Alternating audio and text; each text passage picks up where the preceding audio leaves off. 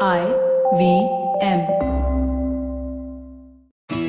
Hi listeners, we at Aditya Birla Sun Life Mutual Fund have come up with a special podcast series called MF 101 in collaboration with Bloomberg Quint.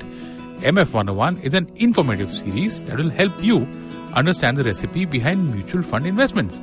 And what's more, it's coming from the chefs of the mutual fund buffet table, from the very own fund managers and analysts who are the manufacturers of the funds that help you realize your investment goals. Hi, I'm Anupam Gupta, P50 on Twitter, and in this episode, we are going to discover the recipe behind benefiting from the consumption sectors from our guest chef, Mr. Dhaval Shah, fund manager of Aditya Birla Sun Life Equity Hybrid 95 Fund at Aditya Birla Sun Life Mutual Fund. Before we start our discussion, tell us something about yourself and how you started your career, how you got into the big bad world of investments.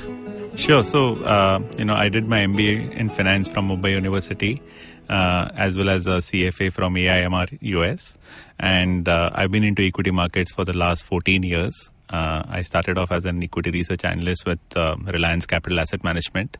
Worked there for 7 years. Then shifted to Morgan Stanley. So worked in Morgan Stanley Investment Management as a assistant fund manager, managing one of the funds. And from there on, went on to Edelweiss Securities for a stint of a year, and then have spent time with Birla over the last 3.5 years. Let's start with a very basic introduction to India's pharma sector. We know that there is a domestic part to it and an export part to it. What does that look like?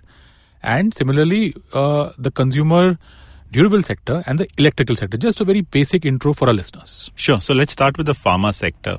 And if you look at globally, the pharma sector is around $1.1 trillion of sales annually. And, where does India stand in that context?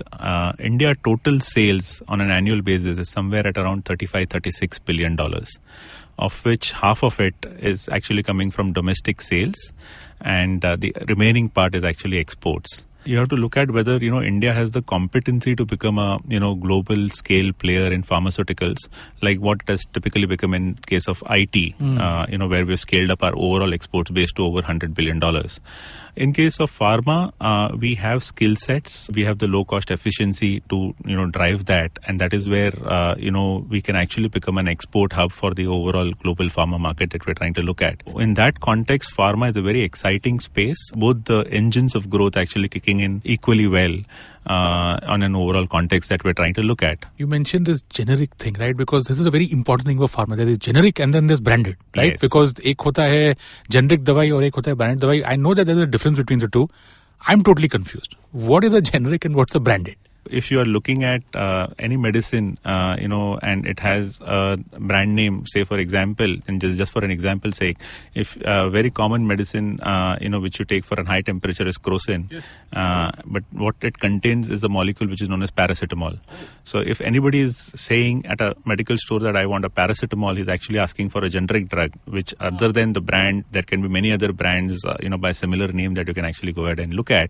But if you're asking for a specific brand, then, that becomes a branded name that you're trying to look at. So Cadbury though is like brand. Yes. Chocolate though is like generic. Absolutely. I got that right? Absolutely. Okay, absolutely. Great. Go on, please. But, when you were to look at it from a global context, what typically happens is, many of these multinationals over the years have spent top dollars in R&D. So when that drug goes off patent, then at that point in time, let's take an example of US, they encourage that, more and more companies can come out with a generic version of their drug, so that the overall healthcare cost for the economy comes down. And that is where, the first generic player comes in and actually makes that drug generic, and then you have many other players actually following out. So that global context, it's that it's a patented and an unpatented drug is actually known as a generic drug. Got it.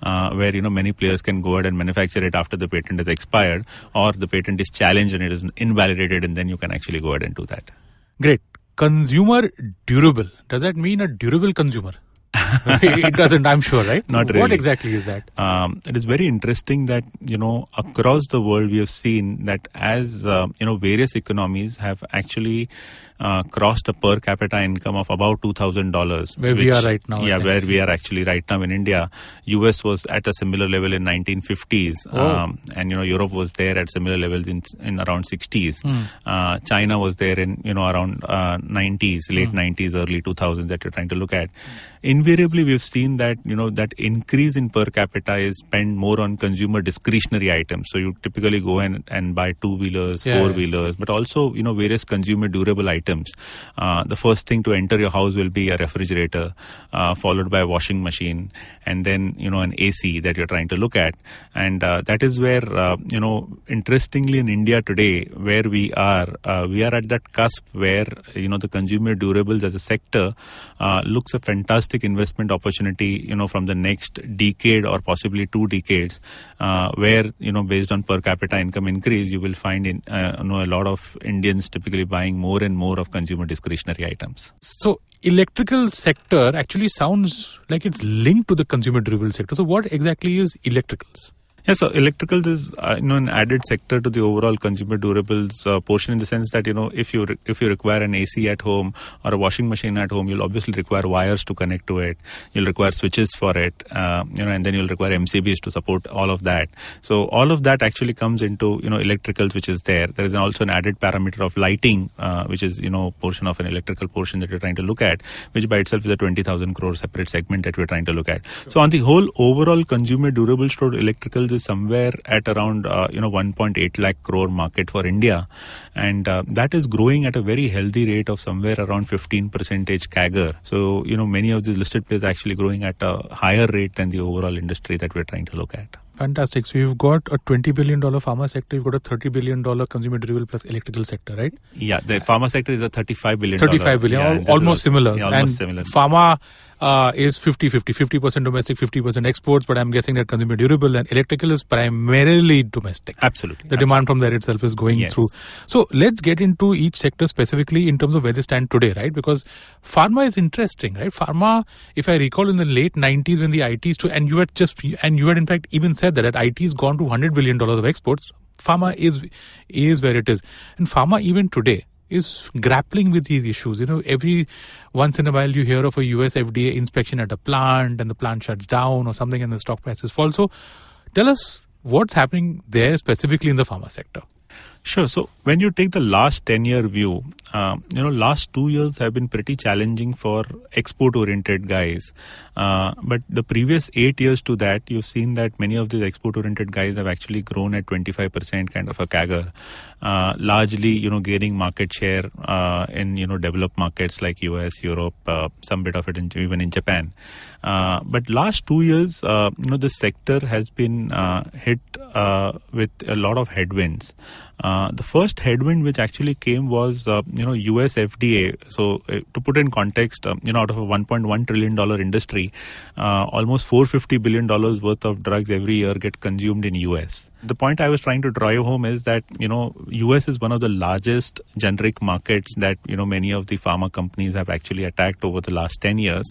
If you see invariably any of the pharma companies today, right from 30 to 60% of their sales actually come from US. So that is where US and US related regulations which are published by FDA become extremely important to understand. And that is where 2 years back we saw a lot of Indian pharma companies had various plant issues which had actually come up, largely because of the fact that, the expectations of US FDA had increased a notch in terms of the compliance standards which was required out of them. And that is where over the last 2 years, many of these companies have had either warning letters or import alerts. By warning letter, it means that your plant, we are giving you a warning and we will not approve incremental products till you get your house in order.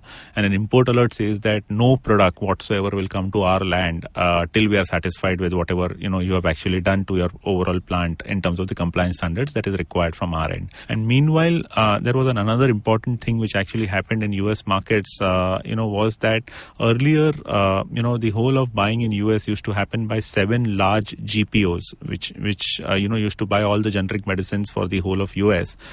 They got consolidated because of, their own pressures to 3. And that is where, when 7 large companies used to buy generic medicines, and each company will have either mostly, 2 or 3 guys from which they will source. So all of a sudden, those 14 to 20 slots got shut down to 6 slots. And that is where there was a big pricing pressure that many of these generic companies had to face over the last 2 years. Okay. Consumer durables and electricals. Okay. Anything, how is the present there? How have they, so if I'm not, I think GST came about 2 years ago. How have they managed the transition? Any headwinds out there, any issues out there that you see in terms of either the demand not coming as we had expected or anything there, just to compare it to the pharma sector? Sure. So on the consumer durable side, if I were to look at, then GST had some kind of issues in terms of, quarterly variations, which was there. Also, last year had some kind of an issues with erratic summers in terms of, summers actually not panning out as per the expectation. As hot as expected. Yes, so hot as expected. Okay. And that's where, many of them had anticipated a very good demand, which has actually not panned out. But importantly, when you look at consumer durables to electricals, you have to look at it from a penetration perspective of, how various subsegments have penetrated in the overall households. So, if I were to look at, the most penetrated year is refrigerators, where, 1 in every 3 houses actually have, so it's a 30% kind of a penetration. Washing machine is actually at around 11%. And a subsegment like AC is at around 5% kind of a number. So that is where, we still think that, it can have some kind of a quarterly volatility. And, we have seen every 3-4 years, one season may go bad. But if you were to look from a 3 to 5 year perspective, it's a fantastic investment hypothesis where, on a secular basis, we can see that, the penetrations will keep on increasing based on per capita increase. And, various companies are driving that in terms of, adding more to their dealer networks and further penetrating to tier 3, tier 4 towns. So that would help in terms of the overall, framework in terms of, increasing overall penetration for consumer durables. Dhaval, we've covered the potential, we've covered the present, we've covered certain issues also that are facing some of these sectors. What is the outlook? How does Aditya Birla Sun Life Mutual Fund look at all 3 sectors going forward, in your view? Sure. So let's start with pharma.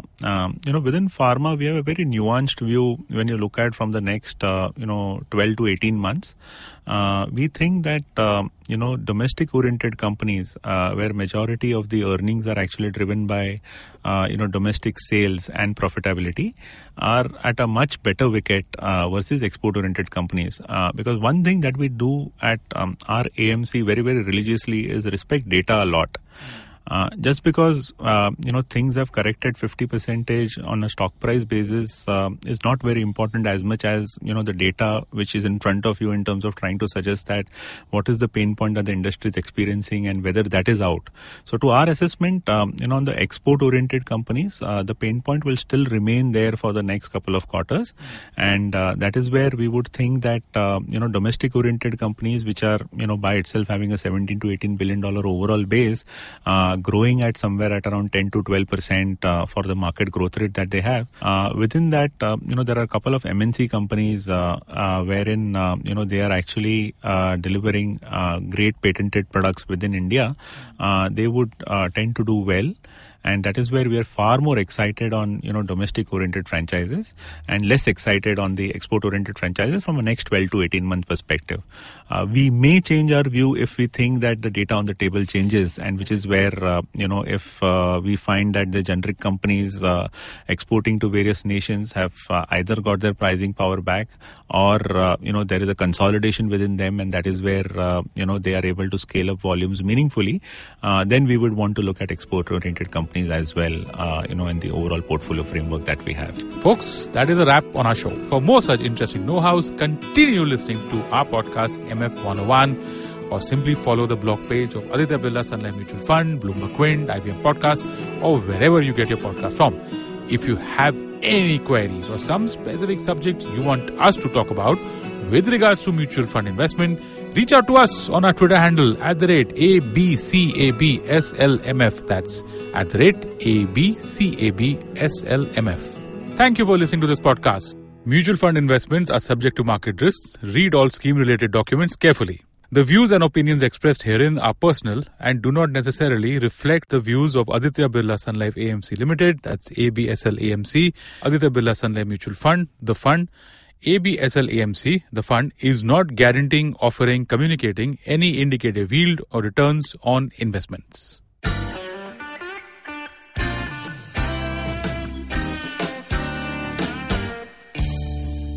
Filter coffee is a fascinating beverage. You need to pick the right beans, blend them in the right proportion, roast them to perfection, and slow brew at the right temperature to get the perfect cup. Which is exactly like great conversations as well. You need to track down the most interesting minds, get them into their zone, and settle down for an unhurried, unscripted chat. And coffee for me is always, always, always best enjoyed with friends.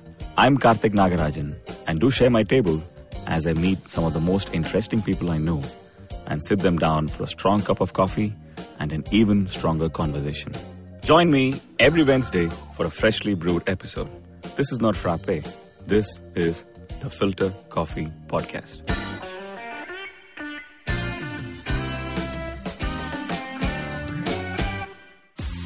Sachin Tendulkar, Virat Kohli, Don Bradman, and now Cyrus Brocha. Okay, probably not in the right company. I mean, Don Bradman is Australian. But it's called Cyrus Says, a wonderful show about everything. Find the show on the IVM Podcast app, ivmpodcast.com, or wherever you listen to podcasts.